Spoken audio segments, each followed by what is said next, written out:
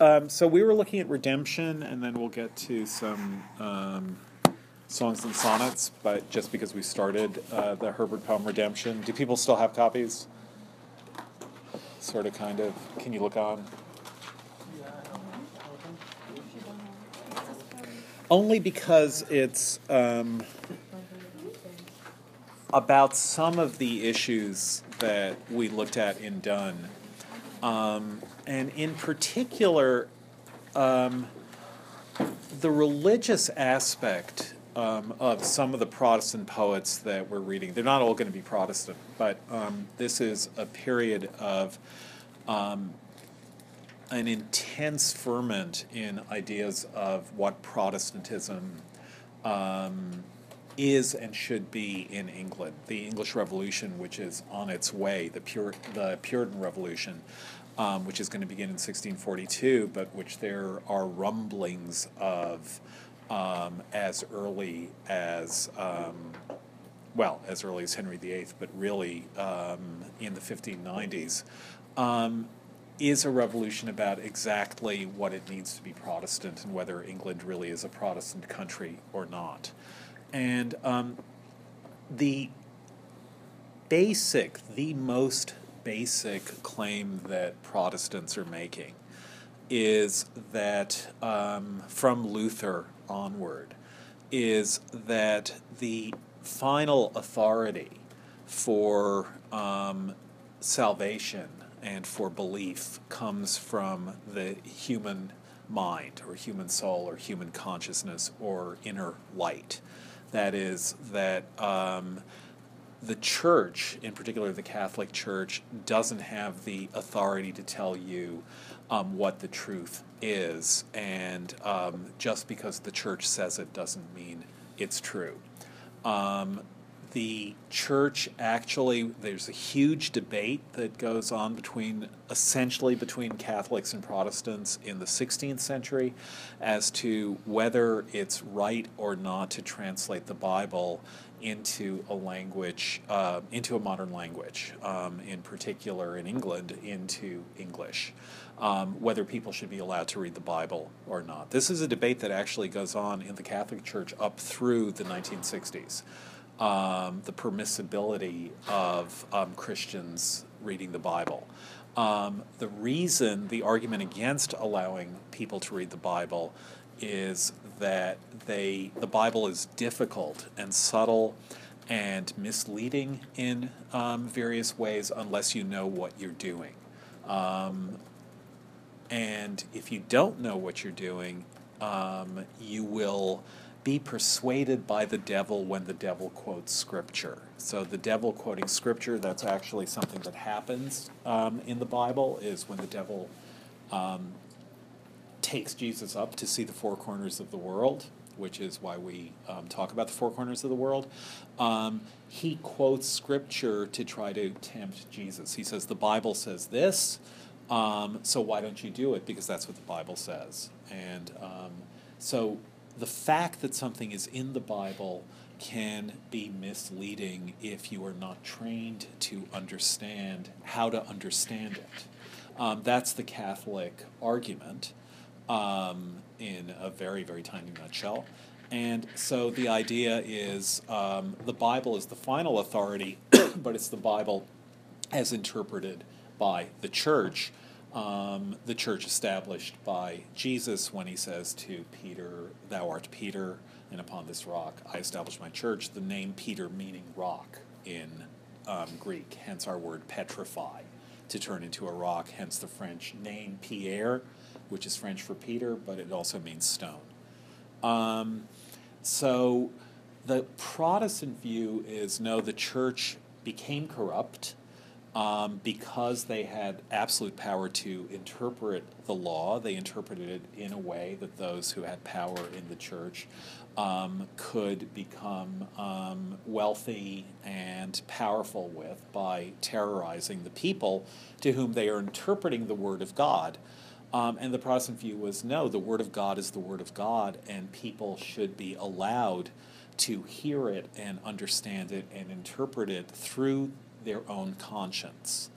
And the idea was, again, simplifying, that the conscience, that we have consciences, those consciences, Milton has God talk about conscience as an umpire that allows for understanding what is right and what isn't right, that we're endowed with consciences, and by using our conscience we can understand and believe and love God by reading his words. So the Protestant idea is essentially that faith is something that belongs to an individual, and that the church is made up of the faithful, but made up of the faithful because they have faith, rather than because they do what the church tells them.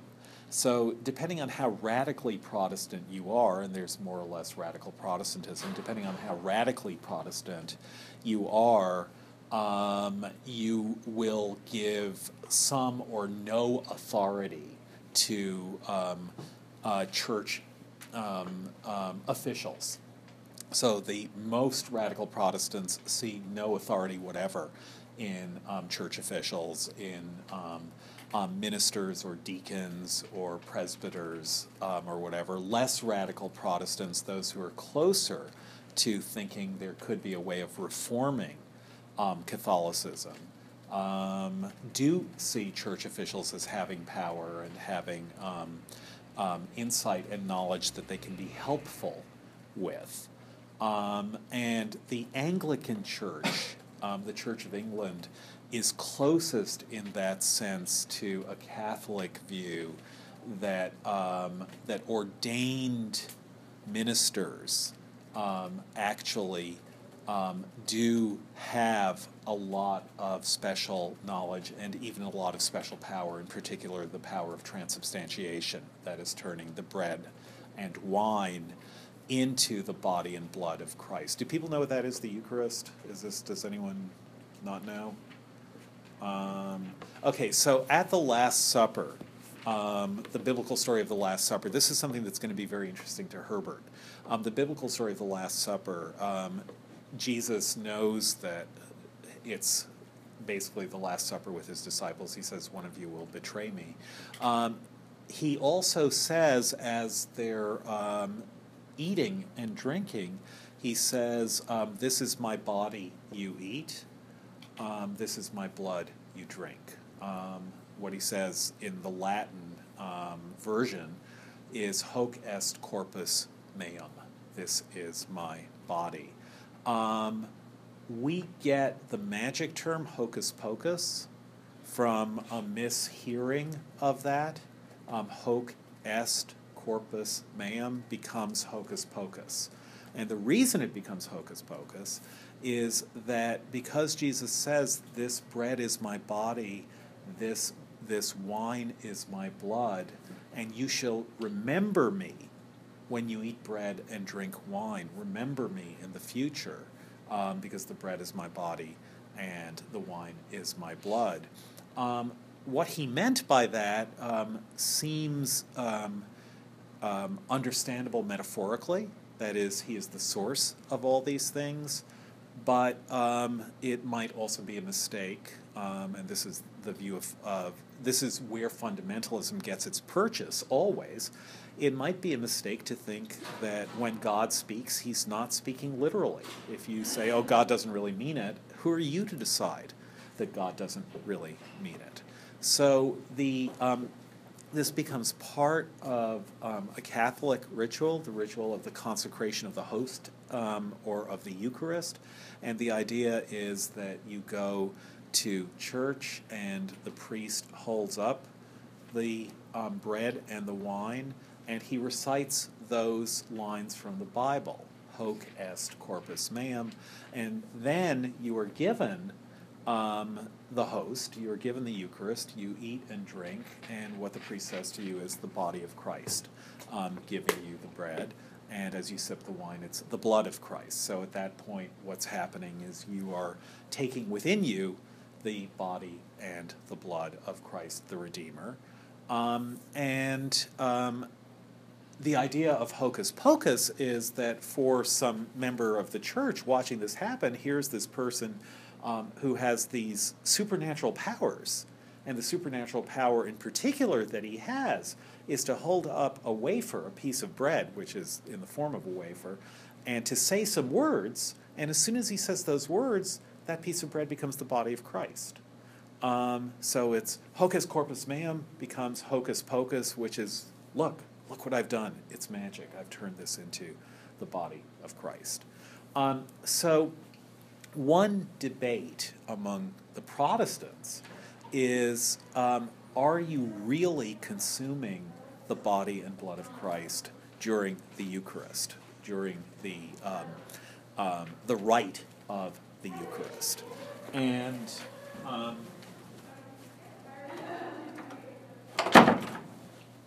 it's a debate that we're going to see played out in some of the poems that we're reading.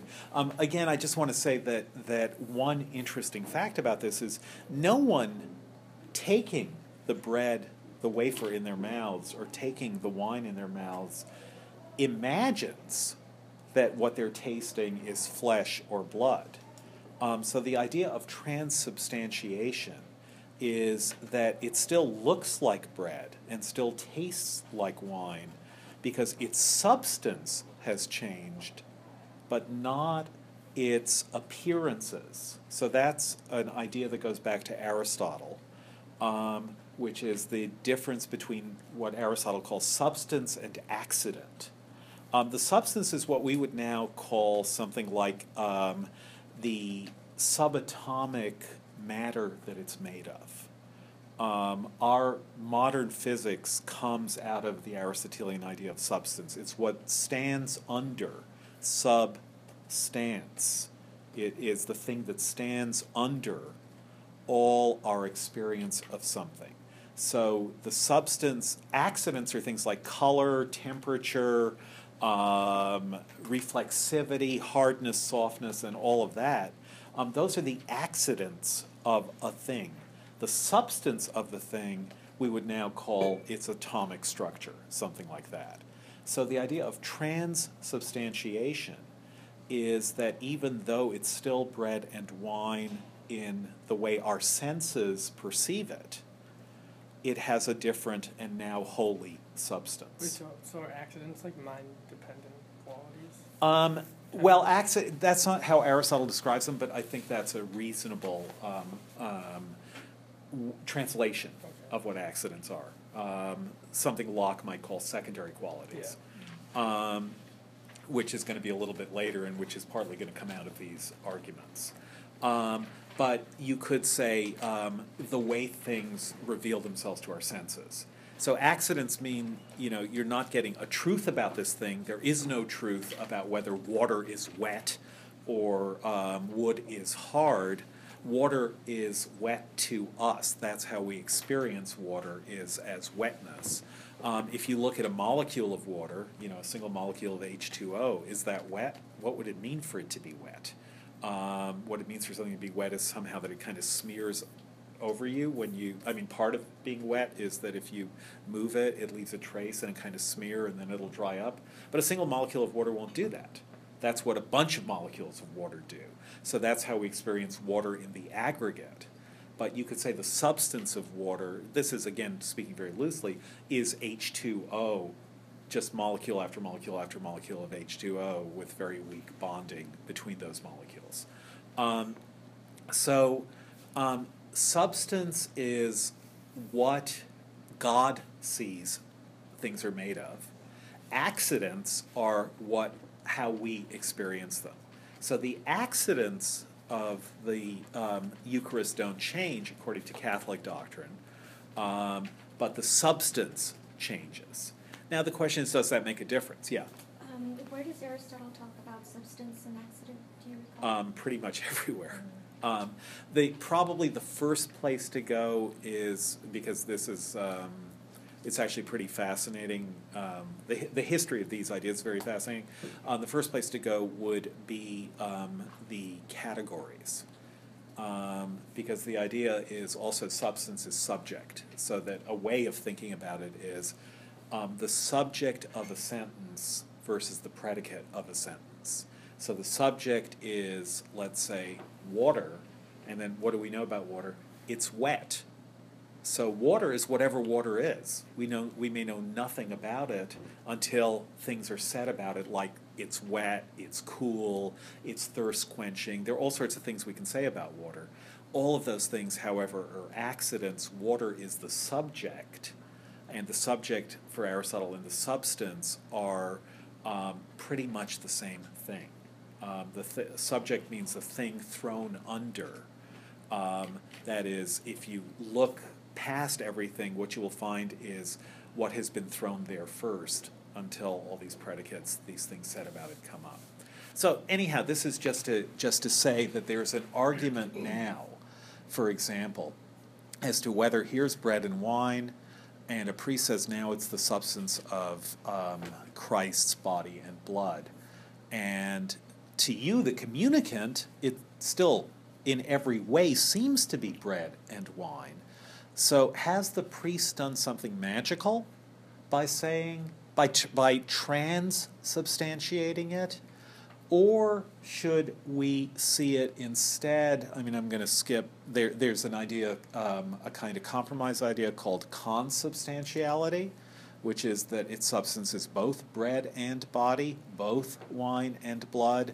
But there's also an idea of called memorialization, which is just remember that this is that Christ is the source of these things. The less you see the priest as being able to change bread and wine into body and blood, the less power you give to the priest, the less supernatural power you give to a priest, to a representative of the original. And the more it's on you, the more it's about your remembering that that Jesus gave up his life to give us a means of living, and the bread and wine would stand for a means of living. The more you think that the priest has done something, the more you will accept the doctrine that you're taught rather than your own conscience. But the basic idea then in the Protestant Revolution is that conscience and individual thinking is how you interpret the Bible. You read the Bible, you think about what it means, you think about what you're supposed to do about it, and your individuality becomes very, very important, because it's not what a majority says, it's how you think and how you feel. The Anglican Church in England is trying to substitute, to a large extent, tries to substitute a new church which acts kind of like the Catholic Church, but it's an English church. It derives its power from the King of England, who rules by divine right, rather than by the Bishop of Rome, that is to say the Pope, who also presumably ruled by divine right, but it's an alternative divine right descent from God. And so the radical Protestants say, no, the English church is just as corrupt as the Catholic Church was, and they protest against what they call the pseudo-Protestantism of the English church, for more radical idea that it's all in the individual conscience that things matter. So what happens, and this is here, what happens in the Reformation, as it's called, what happens in Protestantism, and this is really very basic, is that people are thrown into a kind of self-analysis that isn't necessary and probably isn't appropriate for a lot of Catholic thinking. And in particular, what they think is that salvation comes... Well, so let me give you one other distinction. This is not what this course is going to be about, but it is on the minds of a lot of these writers. So there's one other distinction, which is salvation by works versus salvation by faith. And so salvation by works is if you do a lot of good things, you'll be saved. Doing good is the way to get saved. Salvation by faith is believing in God, believing and understanding the sacrifice of Christ. That's where salvation comes from. And the political reason for emphasizing salvation by faith rather than salvation by good works is that the Catholic Church defined good works as giving money to the Catholic Church. So good works becomes a really powerful lever into people's wallets.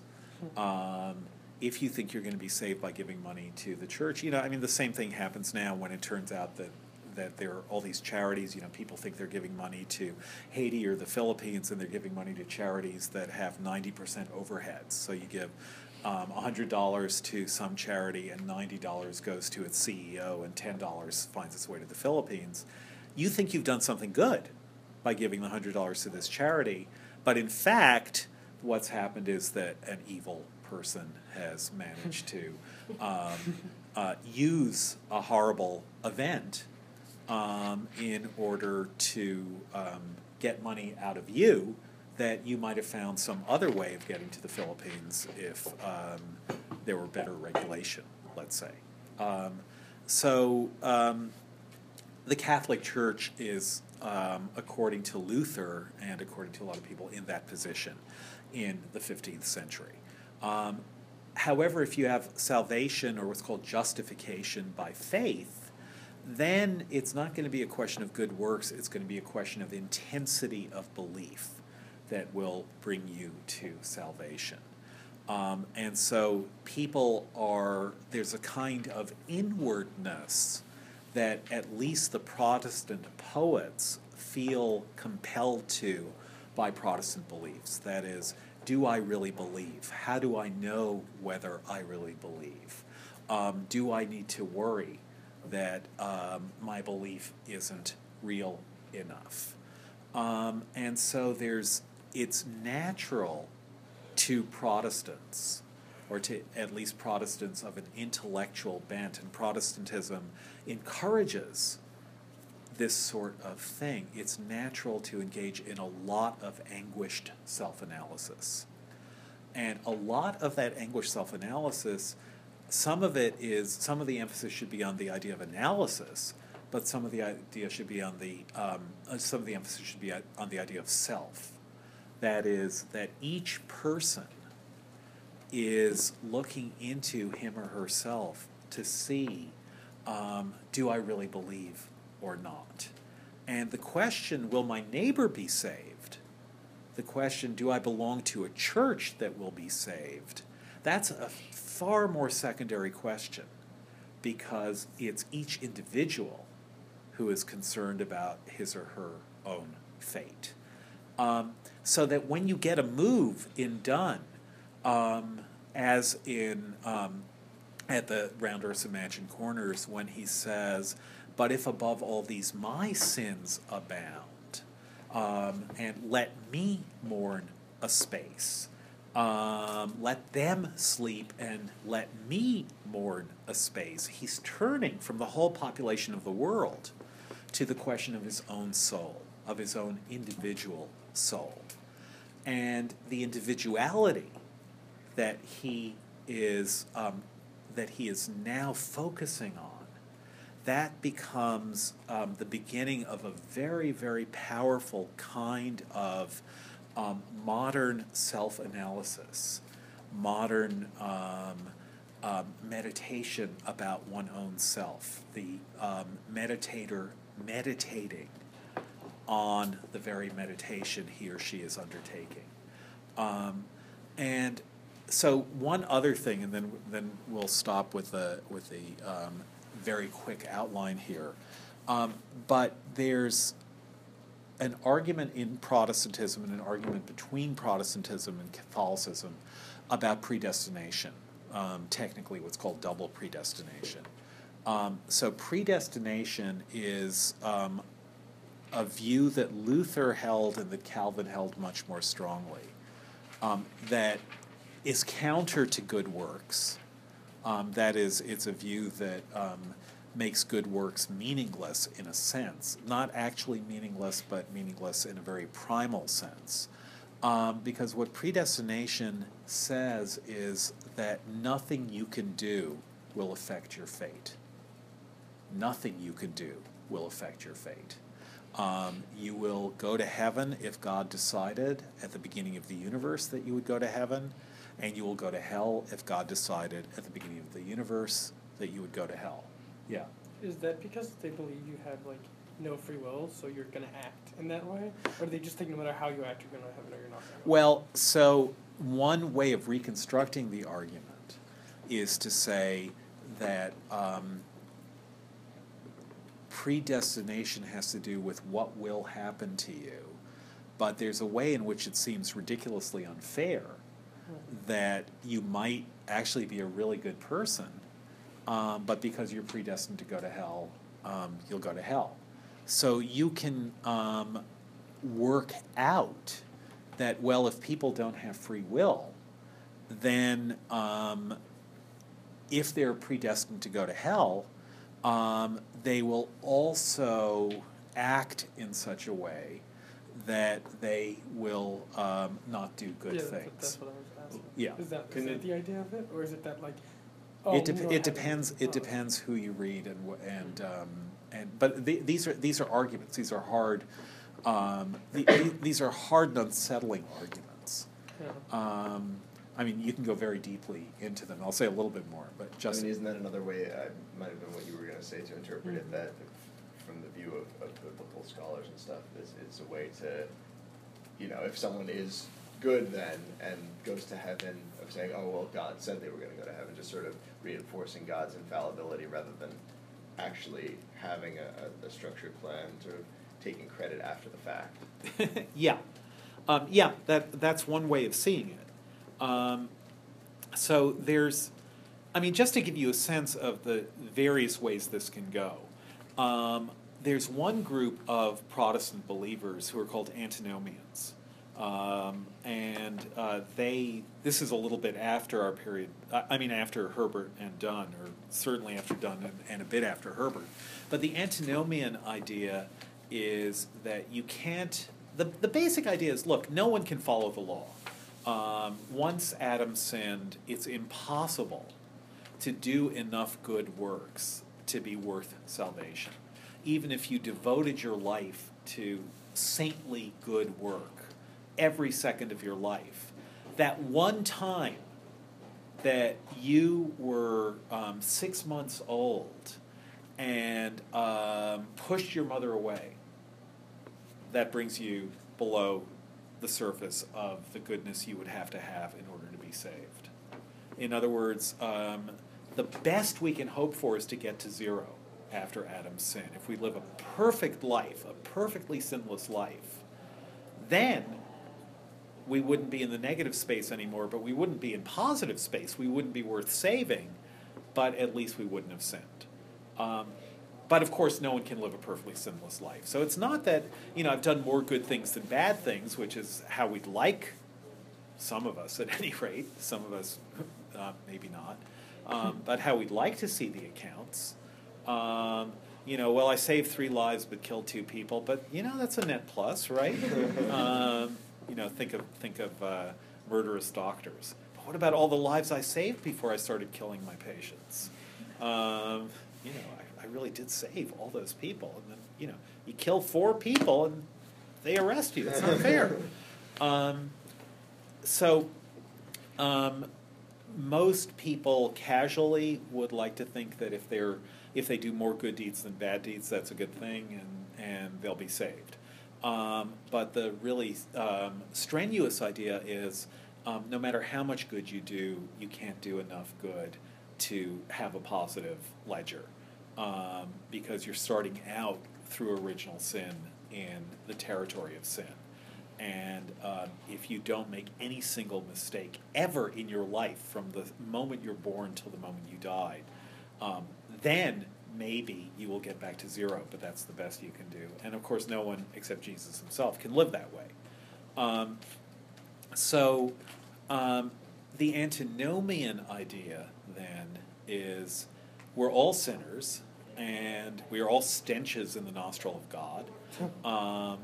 And so the good thing about that is there's nothing you can do that's really worse than what you're doing anyhow. That is, that just by virtue of being a human being, what you do, you're just terrible. Being human means you're terrible. And you're not that much worse if you go around having sex with everyone you meet and being drunk all the time and doing unspeakable things. We're all like that. So, think of hell and brimstone sermons. Jonathan Edwards very famously, "Sinner, you hang by a slender thread. Everything you do is a stench in the nostril of God. And, when you wake up and you think about your bodily functions because it's been 12 hours, you're not thinking about God. And that's just awful." So you can imagine someone saying, well, if it's that awful that I have to pee when I wake up, if that's a stench in the nostrils of God, and Jonathan Edwards is saying, nothing worse than that can be imagined. Well, fine. As long as that's going to happen anyhow, I may as well have fun. So the antinomians took the view that since salvation or damnation was predestined, since God couldn't change it because he decided at the beginning of the universe, at the beginning of the world, what was going to happen to you, you may as well get in as much pleasure as you can since it's not going to affect the outcome. So the antinomians basically led very wild, dissolute lives on the assumption that it wouldn't matter and that they'd either go to hell or go to heaven no matter what they did. So have a good time since it's not going to matter. So that's one extreme view, is the antinomian view, that since works don't matter, you don't have to pay any attention whatever to work, to what you do. The other view, and this is much more common, is a kind of confirmatory view, which is you're worried about whether you're going to be saved or damned. You believe that certain people are predestined to be saved.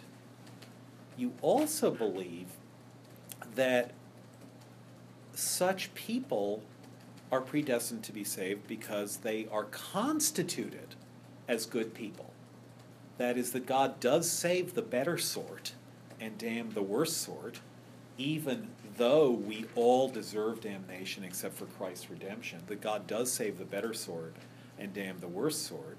So you worry about, well, what are you? What kind of person are you?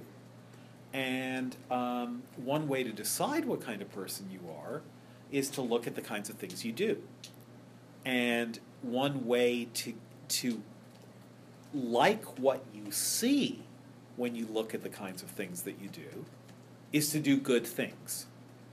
So that you do good work, you do good works, you give to charity, you help old people across the street, you don't steal from the collection box, not because you think doing any of those things would affect your future, but because seeing that you're a kind of person who does those things makes you more confident that you are going to be saved, that God has predestined you to salvation. So what you're trying to do is give yourself evidence that you'll be saved. And here the idea, just wait for this idea because this is an important one. Here the idea is that if you give yourself evidence that you're going to be saved, the reason you're giving yourself that evidence is that you must believe that you're predestined to one thing or another. You give yourself evidence because you have that belief, but if belief means salvation, that is, that salvation by faith or salvation by belief, that's what gets you saved, then the fact that you have shown yourself that you believe because you're worried about whether you believe, that itself is a sign that you do believe. So if you can convince yourself that you're really worried about it, which you can do if you're worried about whether you're really worried about it, then you can believe that you're saved, as long as you don't believe it too much, because then you'll stop worrying, and that should be what makes you worry. So there's a huge spiral of inwardness. That's the point. There's a huge paradoxical spiral of inwardness. Okay, go. Okay, sorry. Thank you. But just think, it's as evil a thing you're... All right. Answering a cell phone. Okay, so that spiral of inwardness and that individuation of experience, of belief, of faith, of fate, that individuation of those things, that's really powerful and sharp among the Protestant poets, among the explicitly Protestant poets. I'll give you one more example and this is partly following up on what Daniel and Jesse were asking. So in the book of Exodus, Moses says to Pharaoh, "Let my people go." And Pharaoh says, "No, like having you guys as slaves." And then Moses calls a plague down upon Egypt, and the plague is appalling. The rivers turn into blood, locusts eat all the crop, it's night all the time, terrible things are happening. And every time there's a plague, Pharaoh says, "Okay, you win, you can go." And then the line in Exodus says, Moses and the children of Israel decided to go, but then God hardened Pharaoh's heart, and he changed his mind. And the repeated line in Exodus is, God hardened Pharaoh's heart. So Luther is commenting on this. Martin Luther, who's the founder of modern Protestantism, is commenting on this. And for him, that's the place, or one of the places, to look at the idea of predestination and no free will. That is, Pharaoh wanted them to go, but God decided to have Pharaoh change his mind. It's not that Pharaoh was some independent person who changed his mind. No, the Bible says God said to Pharaoh, "No, now you're going to stop them from going." So Pharaoh has some kind of independent impulse to let them go, and God intervenes to change that impulse so that they don't go. So this raises that question about predestination, which is, if you don't have free will, that is, if you do good things because God decided at the beginning of time you would be saved, if you do bad things because God decided at the beginning of time you would be damned, if therefore God determines you to do good things in order to save you as he's decided he would do, and determines you to do bad things in order to damn you because that's what he decided he would do, how is that fair? That's the question. And Luther says, look at the story of Pharaoh to see exactly how hard a question this is. That is, that Pharaoh wants to do the right thing, and God actually reprograms him, we would now say, to do the wrong thing so that God can punish him over and over again. So Pharaoh says, yes, go, it's fine. And God says, not so fast, and forces Pharaoh, his kind of marionette, now to say, actually don't go, but God is forcing him to say that. And then Pharaoh gets punished again, and it happens over and over again until Pharaoh and the Egyptian nobility are killed in the Red Sea. That seems kind of evil. Sorry? That seems kind of like mean, like evil. Shh. It's fine. Yes, it does seem that way. So it's a real issue. It's a real issue for Luther. So Luther calls this incomprehensible, is his word. Not evil, but incomprehensible. He says it is impossible to understand how this can be just. That God would determine our wills and then punish us for what he's determined.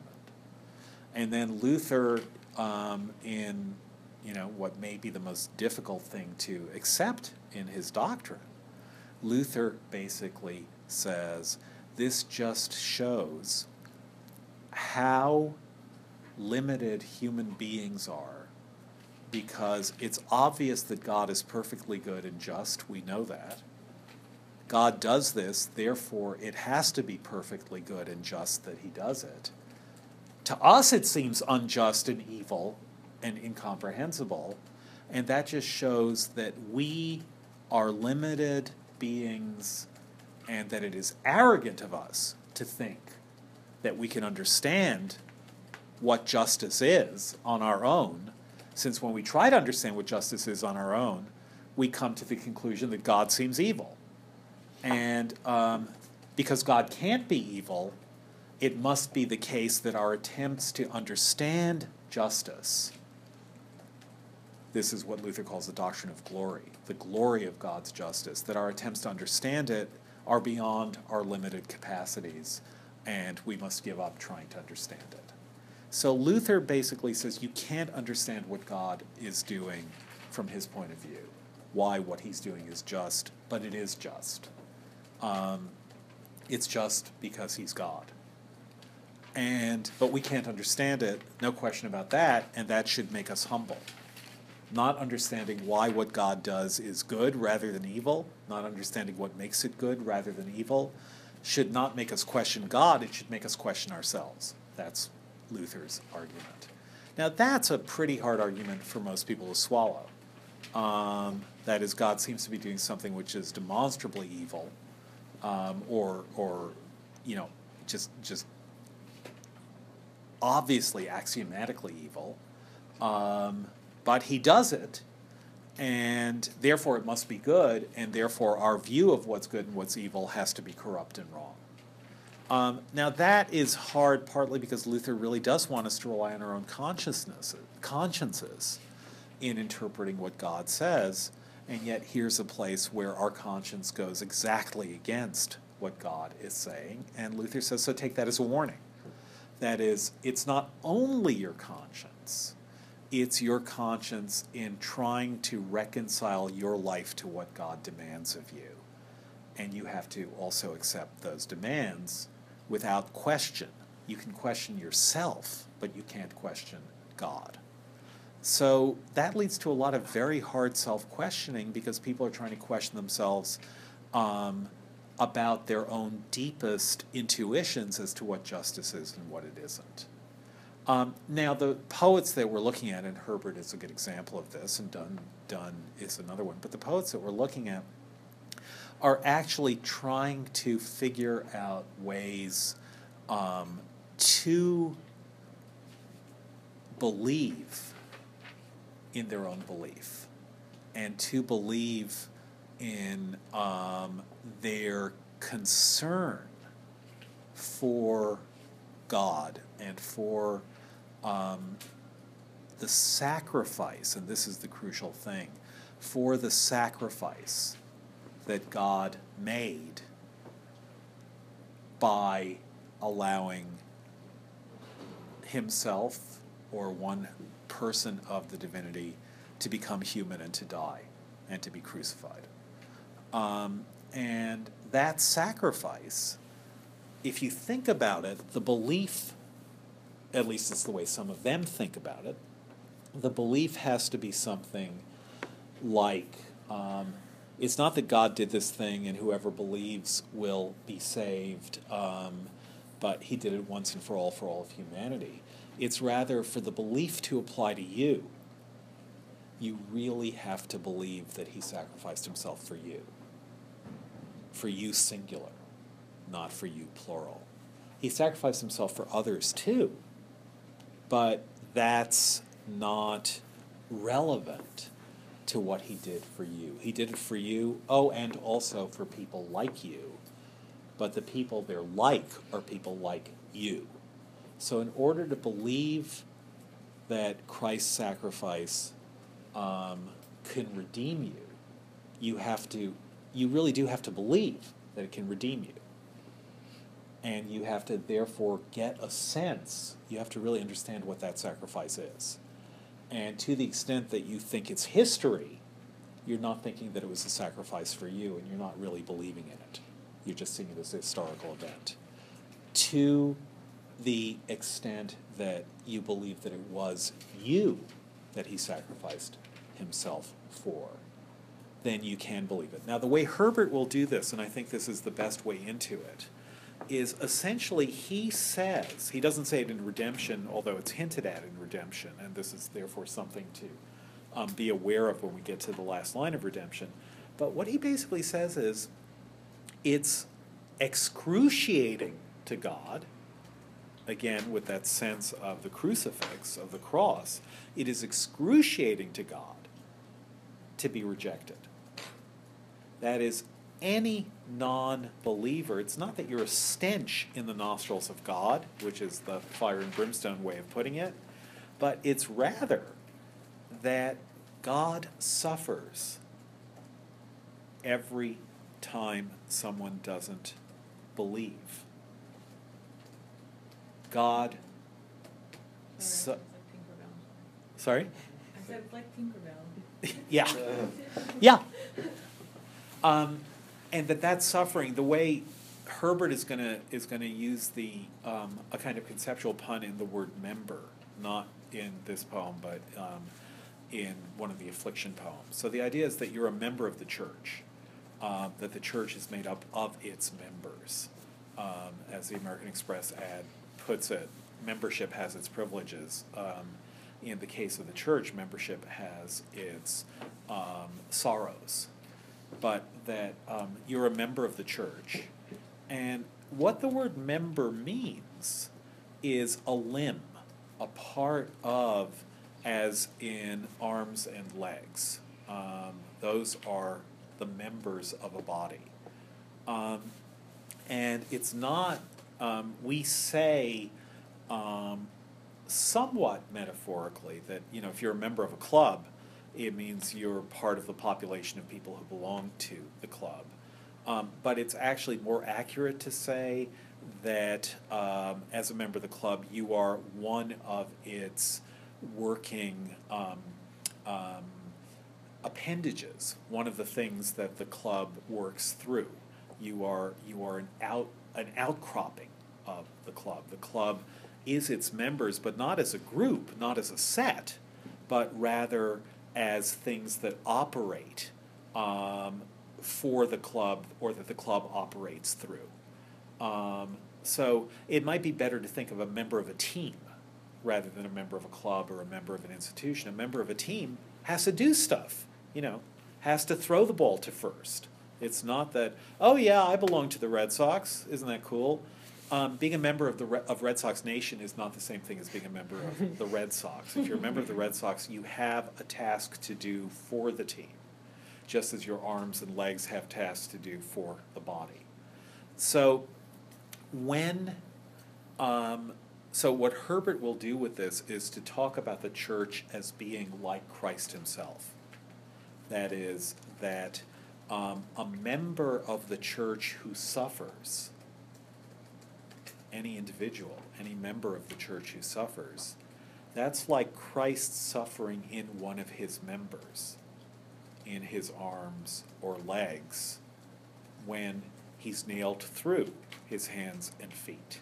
So our suffering is his suffering, and our disbelief is also his suffering, insofar as we are members of the church.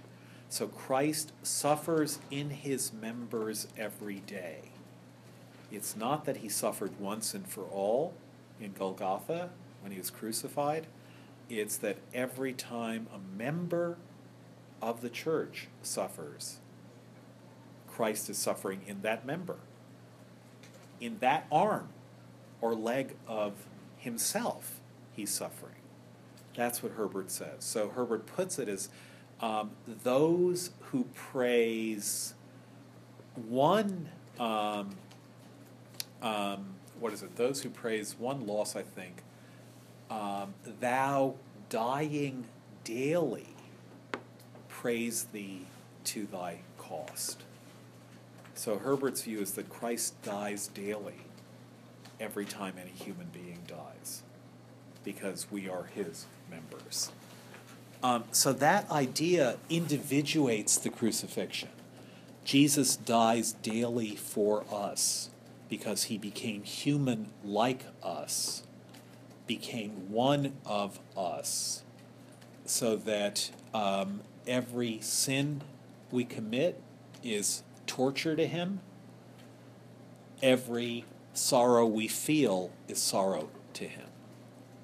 And therefore, what we have to do to understand the crucifixion, have faith in it, to have true faith in it, is to understand that we are both the cause and the experience of his suffering. Our suffering is his suffering, and we are the cause of his suffering. And if we understand that, if we understand his suffering through our own and our suffering through his, then we have salvation. Yeah.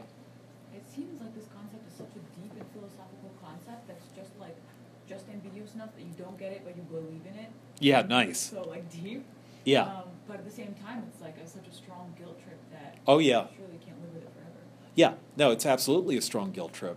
And that's one of the things that you're going to find. Again, I mean, you see it in Donne already. That is that what he's, oh, to vex me, contraries meet in one. It's precisely that. But also at the Round Earths and Mansion Corners, what he's saying is, I want salvation right now because the sooner the Last Judgment comes, the better. All true believers want the Last Judgment to come as soon as possible so that this world of sin comes to an end. And then he says, no, but wait. It's too soon. If it happens now, I'll be too guilty. So you should want salvation immediately, and yet you should want time to repent because you're too guilty for salvation to come immediately. That's going to happen over and over again. The result for poetry and for a sense of selfhood is the extent to which it pushes you into really, really deep explorations of your own soul. But so anyhow, this is a little bit of background for redemption. So here the poem is again, having been tenant long to a rich lord, not thriving, I resolved to be bold and make a suit unto him to afford a new small rented lease and cancel the old. So theologically, the Old Testament, the old lease, the old covenant with God, which is if you follow my commandments, then I will love you. It's too hard to follow those commandments. I wasn't thriving under the lease that I had. He wanted so much from me, and I just couldn't give it to him. So the commandments of God, the idea that if you just do what God wants you to do, everything will be hunky-dory, is fine if you can do it. But if it's just too hard to do, and in this case, according to the new covenant, it's impossible. If it's too hard to do, then you're going to feel terrible. You're going to feel damned. So, the speaker, like a farmer, says to his lord, like a tenant farmer, it's too hard, the terms. I can't pay you back. The terms are ruinous. Please give me a better deal. So he goes and asks for a better deal. It's like renegotiating your mortgage. He goes and asks for a better deal.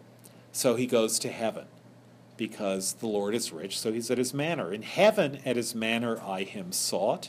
As soon as you get to in heaven, you know that this is a religious poem.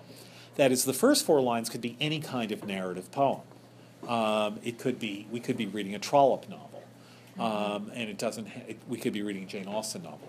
I mean, we couldn't really, but it could be that world.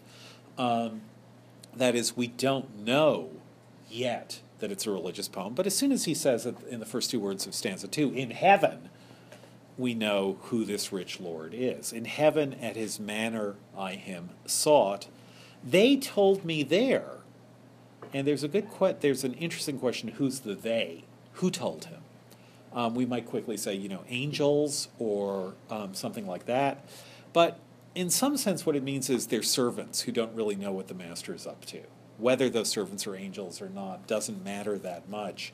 Herbert is very interested, as you'll see, in the fact that in Genesis God says, let us make man in our own image. And the question is, who is this us in Genesis? Let us make man in our own image. Who's God talking to when he says that? The standard answer is it's the royal we, but God never talks that way, or almost never talks that What way. about like the Trinity? That's another possible answer. What did you say?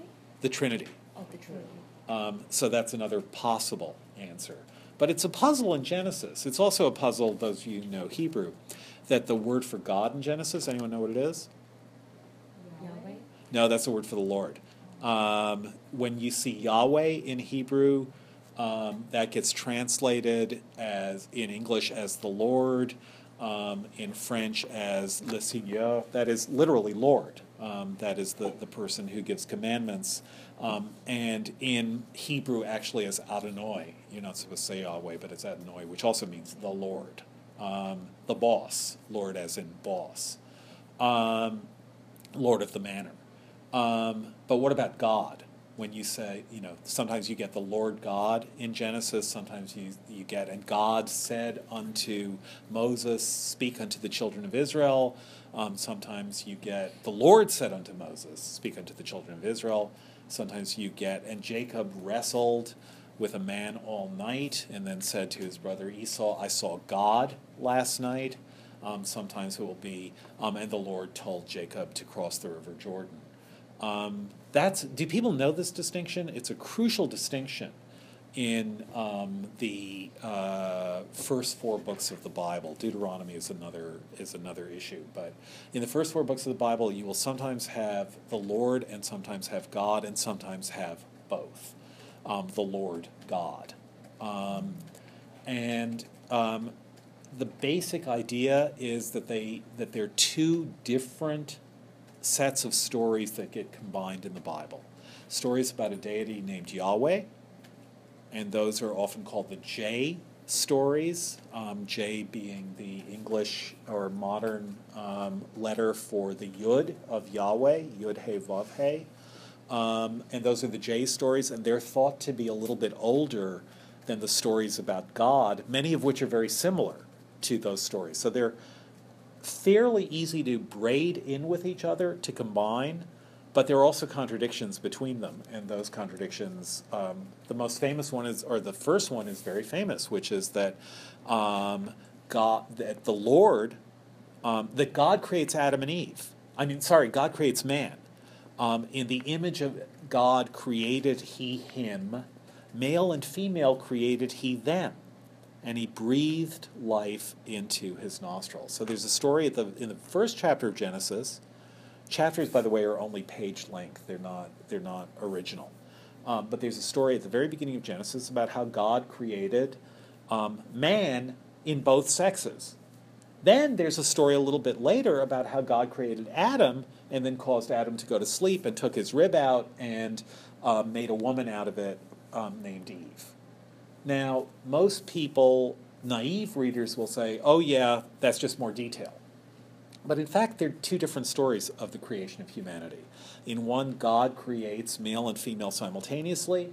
In the other story, a male is created, named Adam. He is then alone, and the Lord says it's not good for him to be alone, and takes a rib out and forms it into Eve, and now he's got a helpmeet. So those are two different stories. Do people know who Lilith is? Familiar name to anyone? Adam's first Yes. So Lilith is a Kabbalistic story. Lilith is now a feminist symbol, but according to the Kabbalah and then also to some of the legends about the meaning of the Bible, what happened was Eve was actually not the first woman. That God did create a male and a female, and that female was named Lilith. Adam's first wife was named Lilith, not Eve. And that Adam and Lilith couldn't get along, in particular because Lilith didn't believe in only having sex in the missionary position, because she didn't believe that men were above women, that women were subordinate to men. So the reason she's become a feminist symbol is that the stories are that she demanded equality. Adam complains to God. God says, "You're right, it's ridiculous, she's just a woman. Here, I'll get rid of her. She can marry Satan or Samael," which she then does. "And I'll create a woman who will realize who's boss." And so he creates Eve out of Adam's rib. So that's part of the legend, part of the esoteric legends that arose out of this contradiction at the very beginning of the Bible. What are the origins of those legends? They're legends about everything. Some people call them, they're essentially, it's an answer which is an answer to say it's the oral tradition or an oral tradition. So there's no historical, Oh no, they found Lilith and No, I mean these originally sprang from a reading of the Bible in Mesopotamia, or there's no particular. No, they have to do with people asking questions and the rabbis giving answers, and mystics saying that they saw answers, and heretical splits. Kabbalistic doctrine. Kabbalah is the esoteric mystical tradition in Judaism, and it comes out of Gnosticism, and is a strong counter to received and Orthodox views.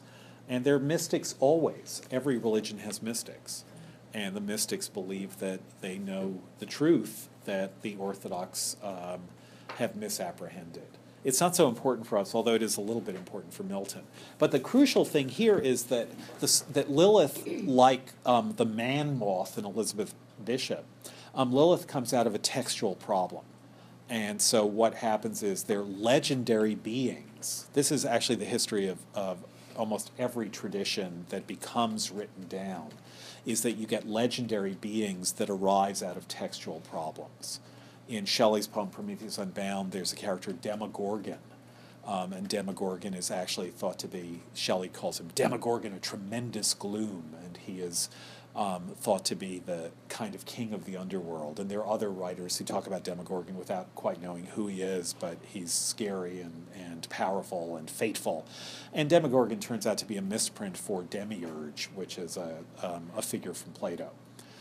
So these misprints arise, and suddenly traditions and stories arise about them, but they owe their existence to some scholarly mistake. Some scribe makes a mistake, writes the wrong name down, or writes down a word that hasn't appeared. There's a misspelling, and the misspelling turns into a complete legendary being. So be careful when you type. And there is this Elizabeth Bishop poem, wonderful poem called The Man Moth. Really a wonderful poem in which she writes about the man moth, who's this sort of frightened figure who rides the subways and looks at the third rail as unbroken draft of poison, and he wants to climb up to the moon, which he thinks is a hole in the sky. But the title of the poem is The Man Moth, ***, and if you look at the bottom of the page, is newspaper misprint for mammoth. So she's reading a newspaper, and there's a misprint saying, and the skeleton of this man moth was found in Montana, and she thought, man moth, and then wrote a poem about it. So what was the word for God in the Bible? So the word for God is this is called the E tradition. So we talk about the J writer who writes about Yahweh, and who Harold Bloom has made a strong argument that the J writer was a woman living in the court of King David, And the E writer, who's a little bit later, uses the Hebrew for God, which is Elohim. So sometimes if you know Hebrew, you know that blessing will go Baruch Atah Adonai Eloheinu Melech Olam, which means blessed, Baruch Atah art thou, Adonai, or Yahweh, O Lord, Eloheinu, our God. So when you talk about the Lord our God, that's Adonai Eloheinu. But the crucial thing about Elohim, which is the subject, so Elohim did this, Elohim did that, is that it's a plural noun. Literally translated, it would be the gods. Not God, but the gods. But usually in the Hebrew Bible, it takes a singular verb. So in Hebrew, you will get something like, the gods says unto Moses. The gods decides to punish Moses. So it's a plural noun, but a singular verb. And in translations and in people's thought, because what we get is, in the Shema, the most important prayer in the Jewish tradition is, Hear, O Israel, the Lord our God, the Lord is one. Literally, it's the Lord our gods, the Lord is one. And the one is what triumphs over everything else. It's the monotheism of the one. So you say God is somehow a plurality who is also a singularity, and the singularity is what matters. But in the beginning of Genesis, you actually get the plural verb, not let me make man in my own image, the gods says, but let us, plural, make man in our own image, the gods said. So that plurality is, again, you get a kind of contradiction. But that plurality is precisely what Herbert is pushing here. So he goes to heaven, and there are people there. We have a minute. There are people there, but they told me there that he, the singular, was lately gone about some land which he had dearly bought long since on earth to take possession on. So he had dearly bought it. How? By being crucified. And now, having paid for it through his crucifixion, he's gone to earth to take possession. So we think it's the end of time. That is, he was crucified, now he's going to take possession of his lands on earth, and it's the time of the apocalypse, and that's good. I straight returned. I went right back before it was too late. And knowing his great birth, he's God. I sought him accordingly in great resorts, in cities, theaters, gardens, parks, and courts. Now, part of the experience of this poem is we have 3 lines left, and he still hasn't been able to make his suit, and the poem is hurtling towards its end. At length I heard a ragged noise and mirth, but what's going to happen? There's 2 lines left to solve this problem. He's used 12 lines, and he still hasn't found the Lord. You know, it's like trying to find Oz, the Wizard of Oz, and there's a line left in the story. At length I heard a ragged noise and mirth of thieves and murderers. There I him espied. He's with the poor and the downtrodden, like Pope Francis. There I him espied, who's straight, your suit is granted. I didn't even have to ask. As soon as I saw him, he said, your suit is granted, because I was looking for him, and died. That is not that he took possession of the earth. I saw him, and he said, your suit is granted, and died. So when did he die? When he dearly bought it long since on earth? Or right now? And the answer is yes. For me, I understood at that moment that I thought things were hard on me, but here he was among the thieves and murderers, and he died. But as he died, he gave me what I needed. And so he was he's a better man than I am, Gunga Din. That's what I realized. But his death at that moment came home to me. He died for me, not for us, for me at that moment. And that's what I had to understand. And that's how I got redeemed. So the death, that's dying daily. That's what Herbert is always saying. Okay, we will get to songs and sonnets and no religion on Friday. So, what I'll do is I have a sense that we're going slower. We're already 3 weeks behind, and it's only the second week of class. But I'll come up with I'll basically give you a set of readings for about the next 3 weeks, and I'll send it out on latte. Yeah, I was going to say I was having trouble seeing the syllabus on latte. Yeah, it's not on latte. That's why you're having trouble. That's what I gathered. But I will at least put up the next 3 weeks, in the next day or so.